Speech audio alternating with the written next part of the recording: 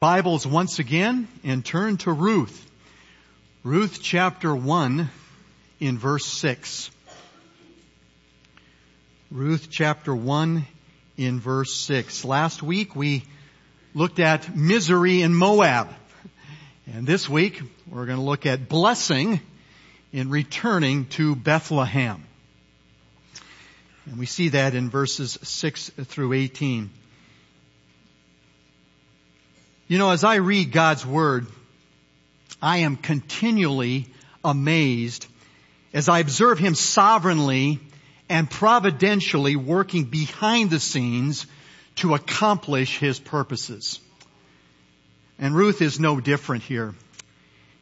In today's text, we will see a highlight of this very thing, which begins a very bright future. And so I want you to follow along as I read those verses 6 to 18. Then she, that is Naomi, arose with her daughters-in-law that she might return from the land of Moab, for she had heard in the land of Moab that the Lord had visited His people in giving them food. So she departed from the place where she was, and her two daughters-in-law with her, and they went on the way to return to the land of Judah. And Naomi said to her two daughters-in-law, "Go, return, each of you, to her mother's house. May the Lord deal kindly with you as you have dealt with the dead and with me. May the Lord grant that you may find rest, each in the house of her husband." Then she kissed them, and they lifted up their voices and wept. And they said to her, "No, but we will surely return with you to your people."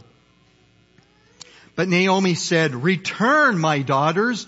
Why should you go with me? Have I yet sons in my womb that they may be your husbands? Return, my daughters, go, for I am too old to have a husband. If I said I have hope, if I should even have a husband tonight, and also bear sons, would you therefore wait until they were grown? Would you therefore refrain from marrying? No, my daughters, for it is harder for me than for you. For the hand of the Lord has gone forth against me." And they lifted up their voices and wept again. And Orpah kissed her mother-in-law, but Ruth clung to her. Then she said, that is Naomi, "Behold, your sister-in-law has gone back to her people and her gods. Return after your sister-in-law." But Ruth said, "Do not urge me to leave you or turn back from following you. For where you go, I will go, and where you lodge, I will lodge. Your people shall be my people, and your God my God. Where you die, I will die, and there I will be buried. Thus may the Lord do to me, and worse, if anything but death parts you and me." When she saw that she was determined to go with her, she said no more to her. And may God add His blessing to the reading of His Word. You know, with that connecting word "then," which begins verse 6, the author here was transitioning from Moab toward Bethlehem. Really, it begins the narrative section, and dialogue becomes the main device for carrying the story forward. You may not realize this, but 60 out of the 85 verses of Ruth are dialogue. It carries the story forward. It's something to keep in mind, even in our text for today. The theme for the rest of chapter 1 is return. Okay? If you're one for marking up your Bible, you may want to circle every time you see return. It's there in verse 6. It's there in verse 7. It's there in verse 8. It's there in verse 10. Verse 11. Verse 12. Verse 15. Even in verse 16 where it says, "Do not urge me to leave you or turn back." return could be put right there in its place. And then again twice there in verse 22. The Hebrew word is shuv. And it's a term that's often used for repentance in the Old Testament. Although it's not how it is used in this chapter, okay, it does illustrate it, as we're going to see. As you saw, Naomi, Orpah, and Ruth were faced with the decision to stay in Moab or go to Bethlehem. For Naomi, I don't think it was too difficult. But Orpah and Ruth were conflicted by their emotions. And even Naomi, who was urging them to Moab. But it was God's grace working in the heart of Naomi and especially Ruth that led to leaving Moab for Bethlehem. And you know, it always comes down to that, doesn't it, beloved? It's the grace of God. I love what James 4 in verse 6 says, but He gives greater grace. Therefore it says, God is opposed to the proud, but gives grace to the humble. And so I want you to consider with me this morning 2 grand blessings of this grace that's observed in this text. And I trust that it will lead you to rejoice in your salvation and to follow Christ. That is exactly what it did for me all week long. It was pounded into my own heart to rejoice in the salvation that I have. And out of that, to follow Christ because of His work in my own heart and in your heart. And so I pray that as we work through these 2 grand blessings, that you will be compelled to do such. And the first grand blessing is there in verses 6 and 7. Look what the narrative says. Then she arose, that is Naomi, with her daughters-in-law, that she might return from the land of Moab, for she had heard in the land of Moab that the Lord had visited His people in giving them food. So she departed from the place where she was, and her 2 daughters-in-law with her, and they went on the way to return to the land of Judah. What's clear there? What's the grand blessing? It's this. Yahweh brought His people what? Food! That's a grand blessing. Let me tell you. Yahweh brought His people food. Now, it was also Yahweh who brought famine as judgment upon Israel for disobedience, right? There in verse 1. Remember, we talked about that last week. And so if you have not heard last week's message, please, today, go home and listen to that, because it provides a foundation to what you're going to hear thereafter. But then 10 years later, and it is 10 years later when you come to verse 6, God was displaying His grace upon His covenant people. It says there, He visited His people in giving them food. In other words, He graciously came to their aid. They didn't deserve it, but He graciously came to their aid.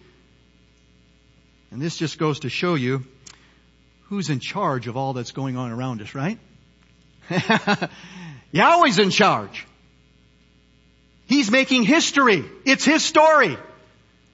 And so indeed, Yahweh is sovereign. This is a definite theme for this book, along with many others in the Old Testament. God is in control, working behind the scenes to bring about His purposes. Amen and amen to that. Well, this resulted in Naomi and her 2 daughters-in-law returning to Bethlehem. Now it appears that Naomi's motive was food, rather than making things right with her God and restoring fellowship with Him. That seems to be her motive here. And I say this because she later blamed him for her affliction. We see that there in verse 13, which by the way is true, right? Didn't the Lord bring about this affliction on her life? You bet He did.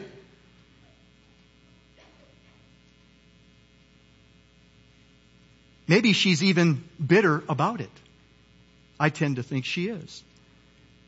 But she takes no responsibility for her actions. That's clear there in verse 13 and also in verses 20 and 21.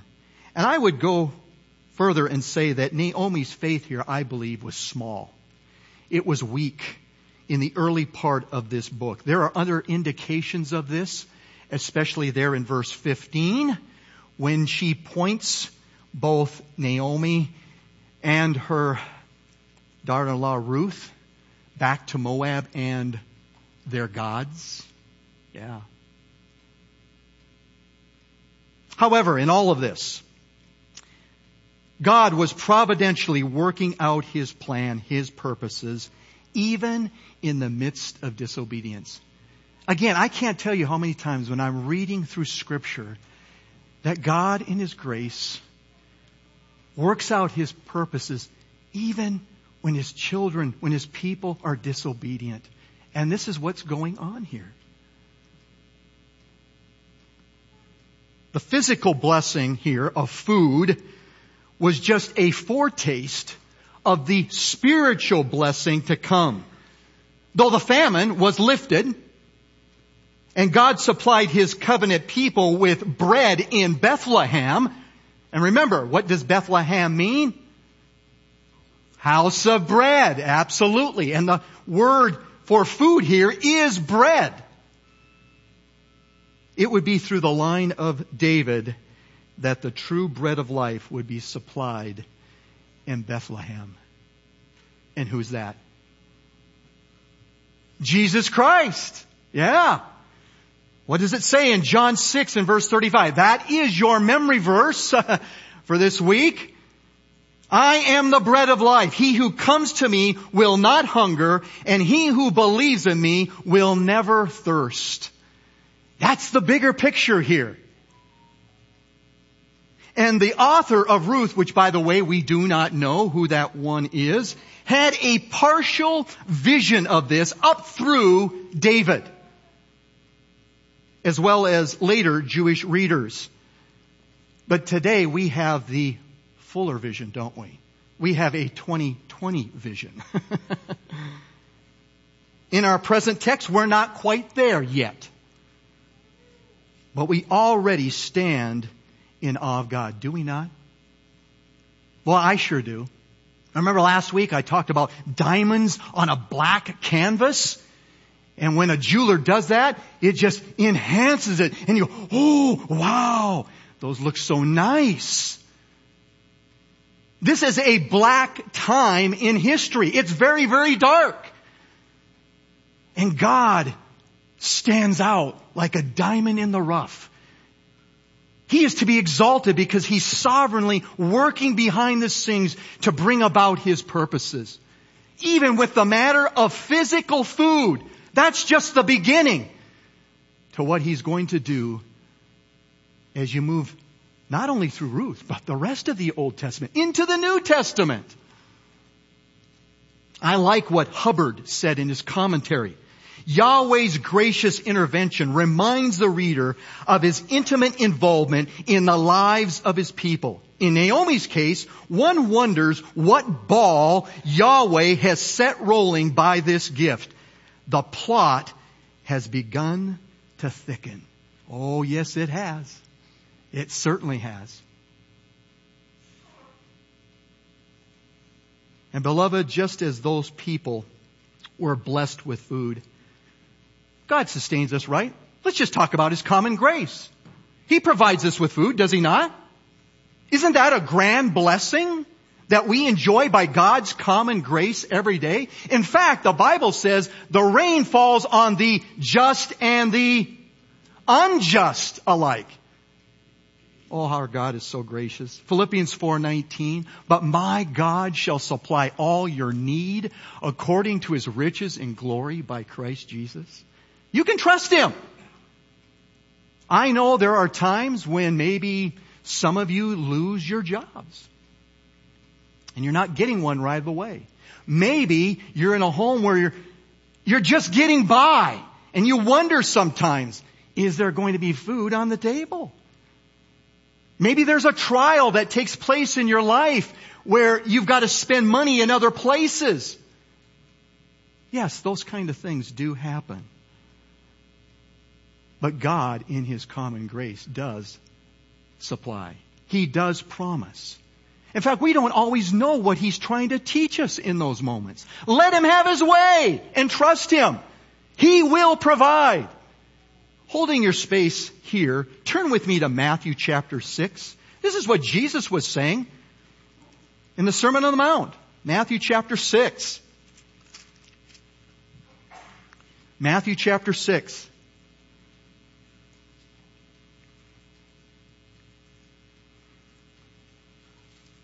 Starting with verse 25. For this reason I say to you, do not be worried about your life as to what you will eat or what you will drink, nor for your body as to what you will put on. Is not life more than food, and the body more than clothing? Look at the birds of the air, that they do not sow, nor reap, nor gather into barns, and yet your heavenly Father feeds them. Are you not worth much more than they? And who of you, by being worried, can add a single hour to his life? And why are you worried about clothing? Observe how the lilies of the field grow. They do not toil, nor do they spin. And yet I say to you that not even Solomon in all his glory clothed himself like one of these. But if God so clothes the grass of the field, which is alive today and tomorrow is thrown into the furnace, will He not much more clothe you, you of little faith? Do not worry then, saying, what will we eat, or what will we drink, or what will we wear for clothing? For the Gentiles eagerly seek all these things. For your heavenly Father knows that you need all these things. But seek first His kingdom and His righteousness, and all these things will be added to you. The lesson here in that passage of Scripture is, don't be concerned about the physical to the neglect of the spiritual. That's the lesson. Keep your focus on God. Keep your focus on His Word, His will. Follow Him and trust Him to work through your circumstances for your good and God's glory. And really, that's the true blessing. And the message, the lesson that was for Naomi and her daughters-in-law. This is a grand blessing. No ands, ifs, or buts about it. God gives His people food in His grace. He does for us. But keep the bigger picture in mind. It's not just about the physical, it's about the spiritual. What this passage is pointing to. Jesus Christ. Now to the other grand blessing, which really covers the rest of our text this morning. And that's verses 8 through 18. I'm going to read it again. All right? Follow along. And Naomi said to her two daughters-in-law, go, return, each of you to her mother's house. May the Lord deal kindly with you as you have dealt with the dead and with me. May the Lord grant that you may find rest, each in the house of her husband. Then she kissed them, and they lifted up their voices and wept. And they said to her, no, but we will surely return with you to your people. But Naomi said, return, my daughters. Why should you go with me? Have I yet sons in my womb, that they may be your husbands? Return, my daughters. Go, for I am too old to have a husband. If I said I have hope, if I should even have a husband tonight and also bear sons, would you therefore wait until they were grown? Would you therefore refrain from marrying? No, my daughters, for it is harder for me than for you, for the hand of the Lord has gone forth against me. And they lifted up their voices and wept again. And Orpah kissed her mother-in-law, but Ruth clung to her. Then she said, behold, your sister-in-law has gone back to her people and her gods. Return after your sister-in-law. But Ruth said, do not urge me to leave you or turn back from following you. For where you go, I will go, and where you lodge, I will lodge. Your people shall be my people, and your God, my God. Where you die, I will die. There I will be buried. Thus may the Lord do to me, and worse, if anything but death parts you and me. When she saw that she was determined to go with her, she said no more to her. What do you notice in verses 8 to 18? It's the other grand blessing. Yahweh brought Ruth to what? Faith. That's right. It's Yahweh who brought Ruth to faith. There's no doubt about this in this passage of Scripture. And I want us to capture that. This text is going from the physical to the spiritual. What we see there, especially in verses 16 and 17, is the mountaintop of this chapter.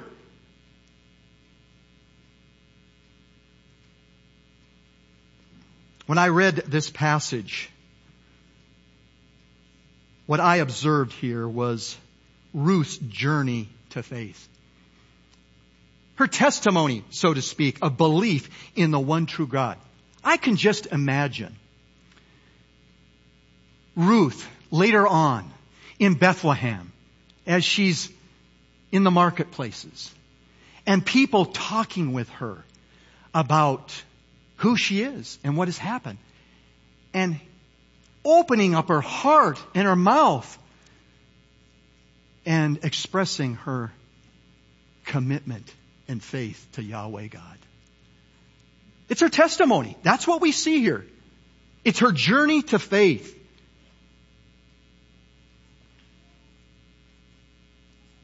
Yes, Yahweh brought Ruth to faith. And on one hand, this happened in spite of Naomi's 4 urgent commands to return to Moab. Think about that. You see that there in verse 8. You see that there in verse 11. You see it in verse 12. And you see it there in verse 15. She says to them, go, return. And then again, return, my daughters. Again, she says, return, my daughters, go. And then she says, return after your sister-in-law. Yahweh brought Ruth to faith in spite of Naomi's 4 urgent commands to go back to Moab. Think about that. I'll come back to that. In verses 8 to 10, for example, Naomi started by graciously encouraging them through prayer. Yeah, she's praying for them. She's calling on Yahweh, not their gods, the gods of Chemosh, to deal kindly with them.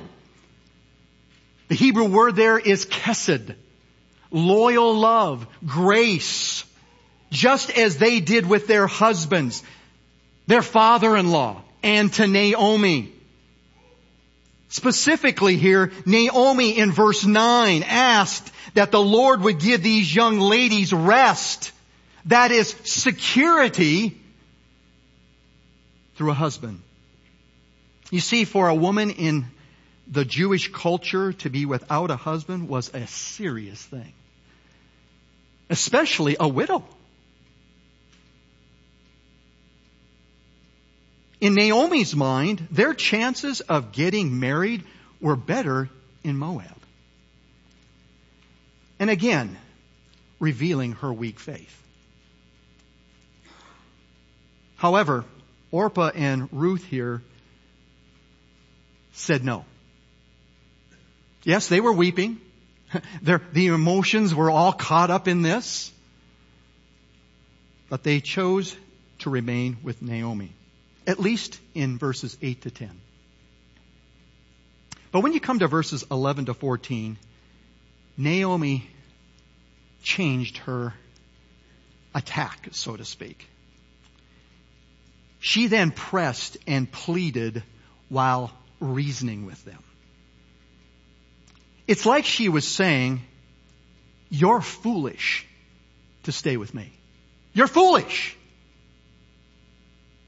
And she appeals here to the levirate custom of marriage there in verse 11. And the levirate custom of marriage is discussed by Moses in Deuteronomy 25. And this is where the brother of a man who died childless married the widow and produced an heir. But there's a problem here. Naomi lost her 2 sons. There is no brother. And so she follows up here with 3 rhetorical questions. There in verses 11 through 13. Right there in the middle of verse 13. What does she say? Have I yet sons in my womb, that they may be your husbands? Verse 12. If I said I have hope, if I should even have a husband tonight and also bear sons, would you therefore wait until they were grown? Would you therefore refrain from marrying? The obvious answer is what? No, my daughters. She answers the question for them. You're foolish to stay with me. As she pointed out to them in verse 13, it is harder or more bitter for me than for you. I'm too old. And yes, the hand of the Lord has gone out against me. That is true. Now, what Naomi was saying to her daughters-in-law is common sense. That's what she's doing here. She's pressing and pleading with common sense, especially to women who didn't know the one true God, Yahweh God. Again, they both cried, but this time we see Orpah kissing Naomi and leaving. She gave in to the urging, and you never hear from Orpah again. That's it. There's no more. I know our minds wander and we think, what happened? But the scriptures don't tell us. We don't know. On the other hand, what does the text say of Ruth? Ruth clung to her. Yeah, there's a difference here. Naomi, I should say, Orpah kisses and leaves. But Ruth remains there, clinging to her mother-in-law. And so finally, in verse 15, it's not over yet. Naomi took one more stab, so to speak, and pointed to Orpah. See your sister there? Your sister-in-law? She used a little peer pressure to force Ruth to return, all to no avail. What I want you to capture in all of this, beloved, is that even though Naomi prayed, pressed, pleaded, and used peer pressure with these ladies to return to Moab, Ruth remained loyal. Again, common sense would have taken her back. But someone else was working in her heart. And that is Yahweh God.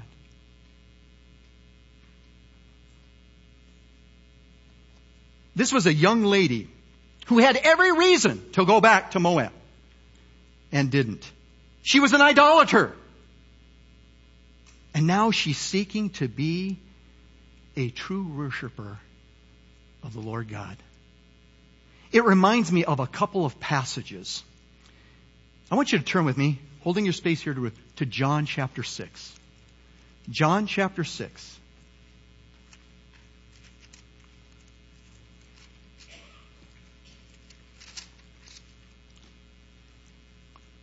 Verses 44 and 45. These are the words of Jesus.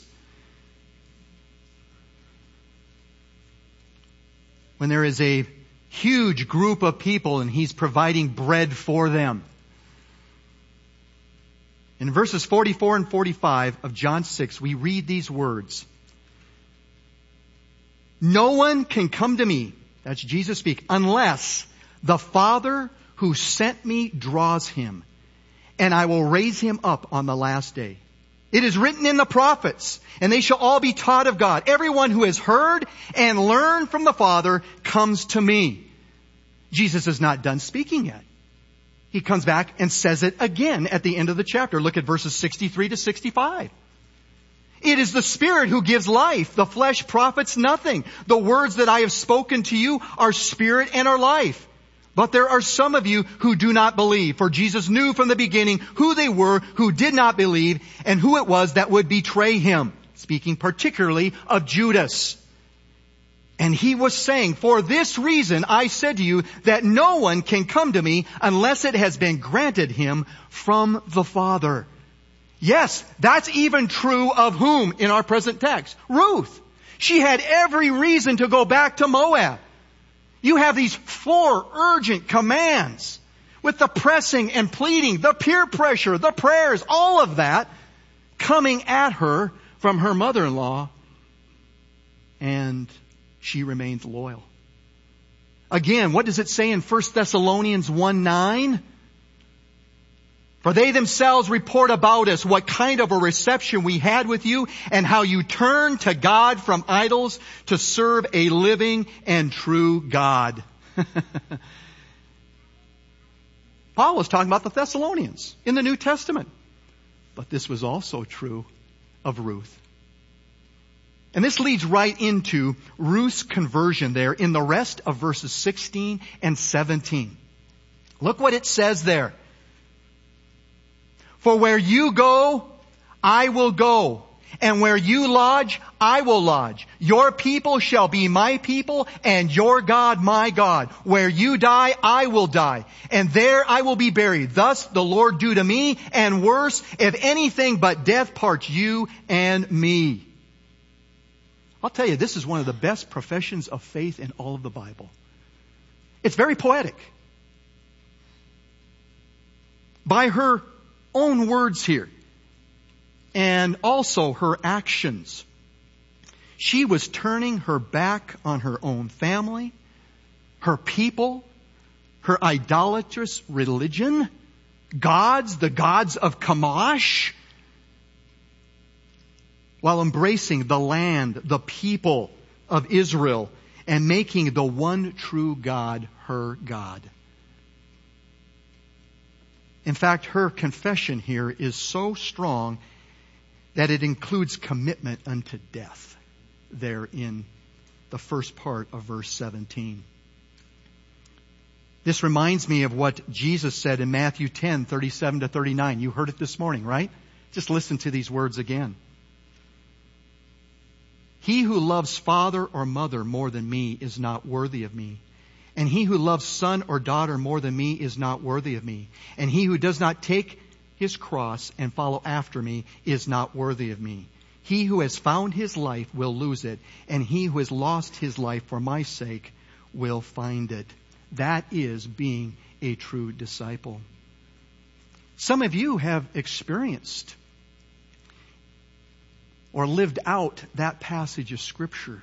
And what I mean by that, especially in the context leading up to it, is that Jesus said, I came to bring a sword, not peace. You see, when you embrace the one true God, you're turning your back on your way of life that you were leading. Your family may not. Your wife may not. Or your husband may not. Your children may not. But you do. And guess what happens? There's conflict. Because they don't know God, but you do.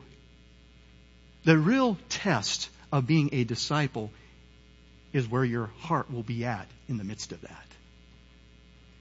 If you say in your heart and to them, I know Jesus Christ is my Savior. I'm not leaving Him. He's done so much for me. Let me tell you about Him. Would you expect me to disobey Him and do something else? No, I won't. Well, we find Ruth sealing here her confession with a vow of God's judgment upon her if she were to break her commitment there in the latter part of verse 17. And so, yes, she was determined to be loyal to Naomi. But more significantly, to who?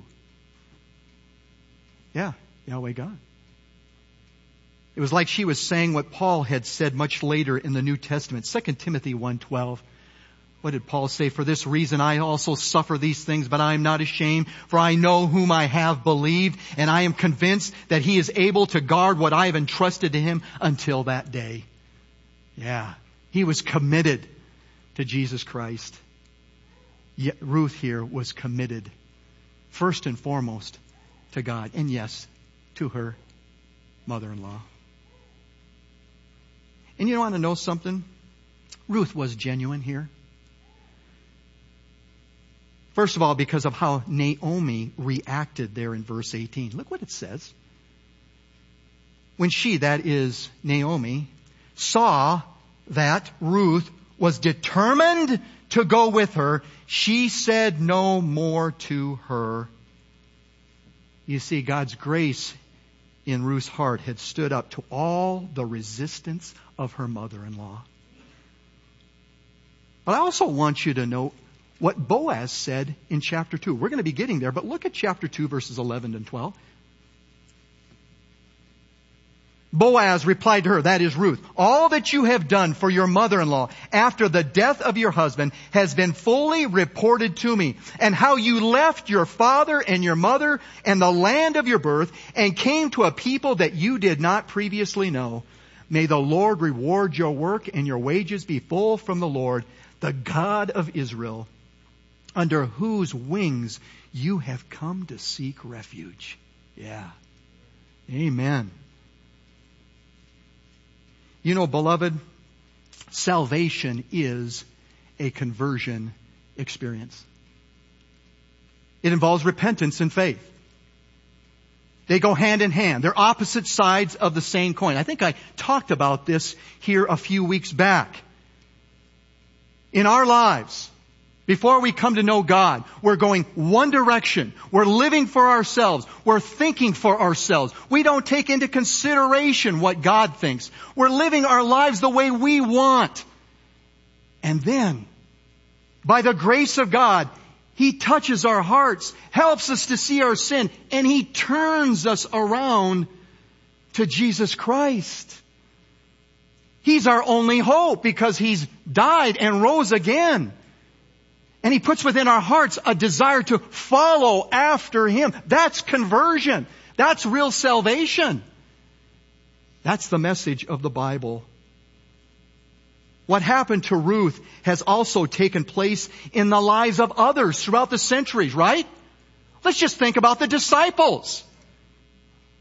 Remember Peter and Andrew and James and John? What does it say in the Gospels?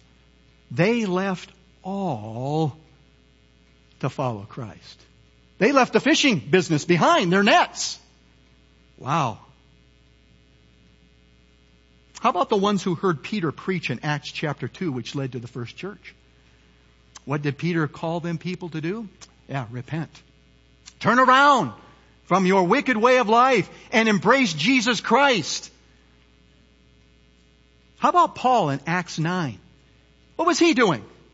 He was on his way to Damascus to persecute Christians. And the Lord got a hold of his heart and turned him around. Yeah, that's the grace of God.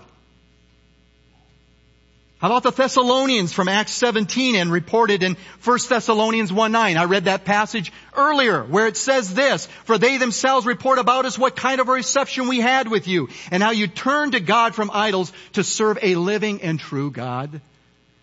That was their testimony. It's Ruth's testimony.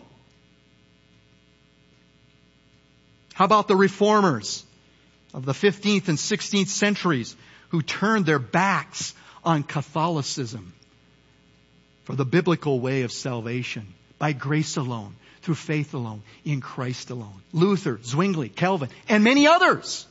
Praise the Lord. But you know, it's your testimony too if you're truly a Christian. We can talk about all those others. But it's true of you as you sit here this morning if you are a true believer. Turn with me, if you would, to Titus. Titus chapter 3. Holding your space once again there in Ruth. Titus, I just love these words. In Titus 3:3-5,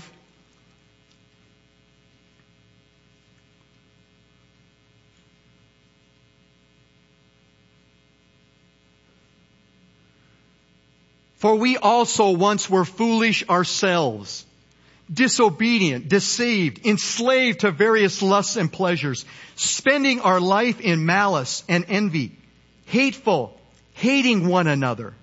But when the kindness of God our Savior and His love for mankind appeared, He saved us, not on the basis of deeds which we have done in righteousness, but according to His mercy, by the washing of regeneration and renewing by the Holy Spirit.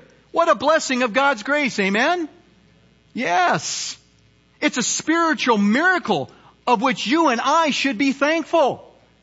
But so often we take it for granted. I trust this morning when you got up, once again you were thanking the Lord for your salvation. Because there is no way that you would come to Him without Him working in your heart. You were dead in your trespasses and sin. And then all of a sudden He turned you around by His grace. Wow. What a blessing of His grace. Take that to heart. It's a miracle. In fact, Naomi in Ruth here should have been thankful for what she saw in Ruth. But the Bible says she said no more to her. Man, she should have been thankful. Not just for the physical presence of her daughter-in-law, but for what had happened in her heart there at that moment. But again, this goes back to what? Her weak faith.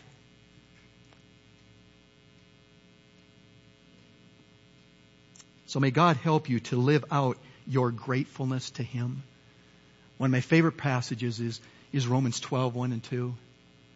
Paul, after thinking about the sovereignty of God in salvation in chapters 9-11, he says to these believers, I beseech you, therefore, by the mercies of God, that you present your bodies a living sacrifice, holy, acceptable in God, which is your reasonable service, and be not conformed to this world, but be transformed by the renewing of your mind, that you may prove what is that good and acceptable and perfect will of God. May that be our testimony. Beloved, as you heard this morning, the two grand blessings for Israel and Ruth are ours as well. Food, not just physically, although that is true.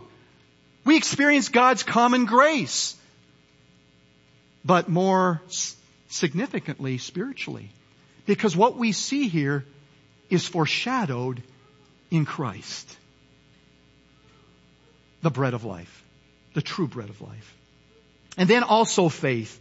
What does it say in Ephesians 2:8-10? For by grace are you saved through faith, and that not of yourselves, it is the gift of God. What's the gift?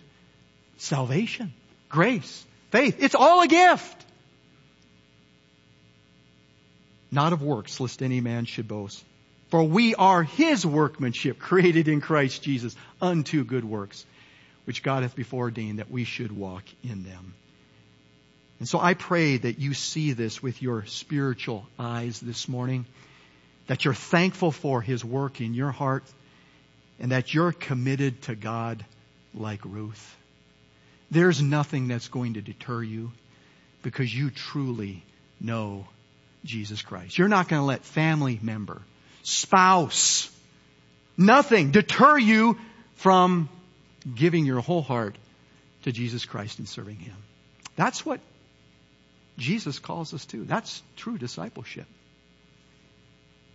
I pray that's in your heart this morning. Let's pray. Father, thank you for your word.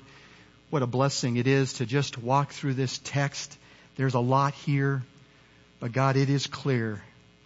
These wonderful blessings of food and faith that came to Ruth's heart and life. It's the mountaintop experience of chapter 1.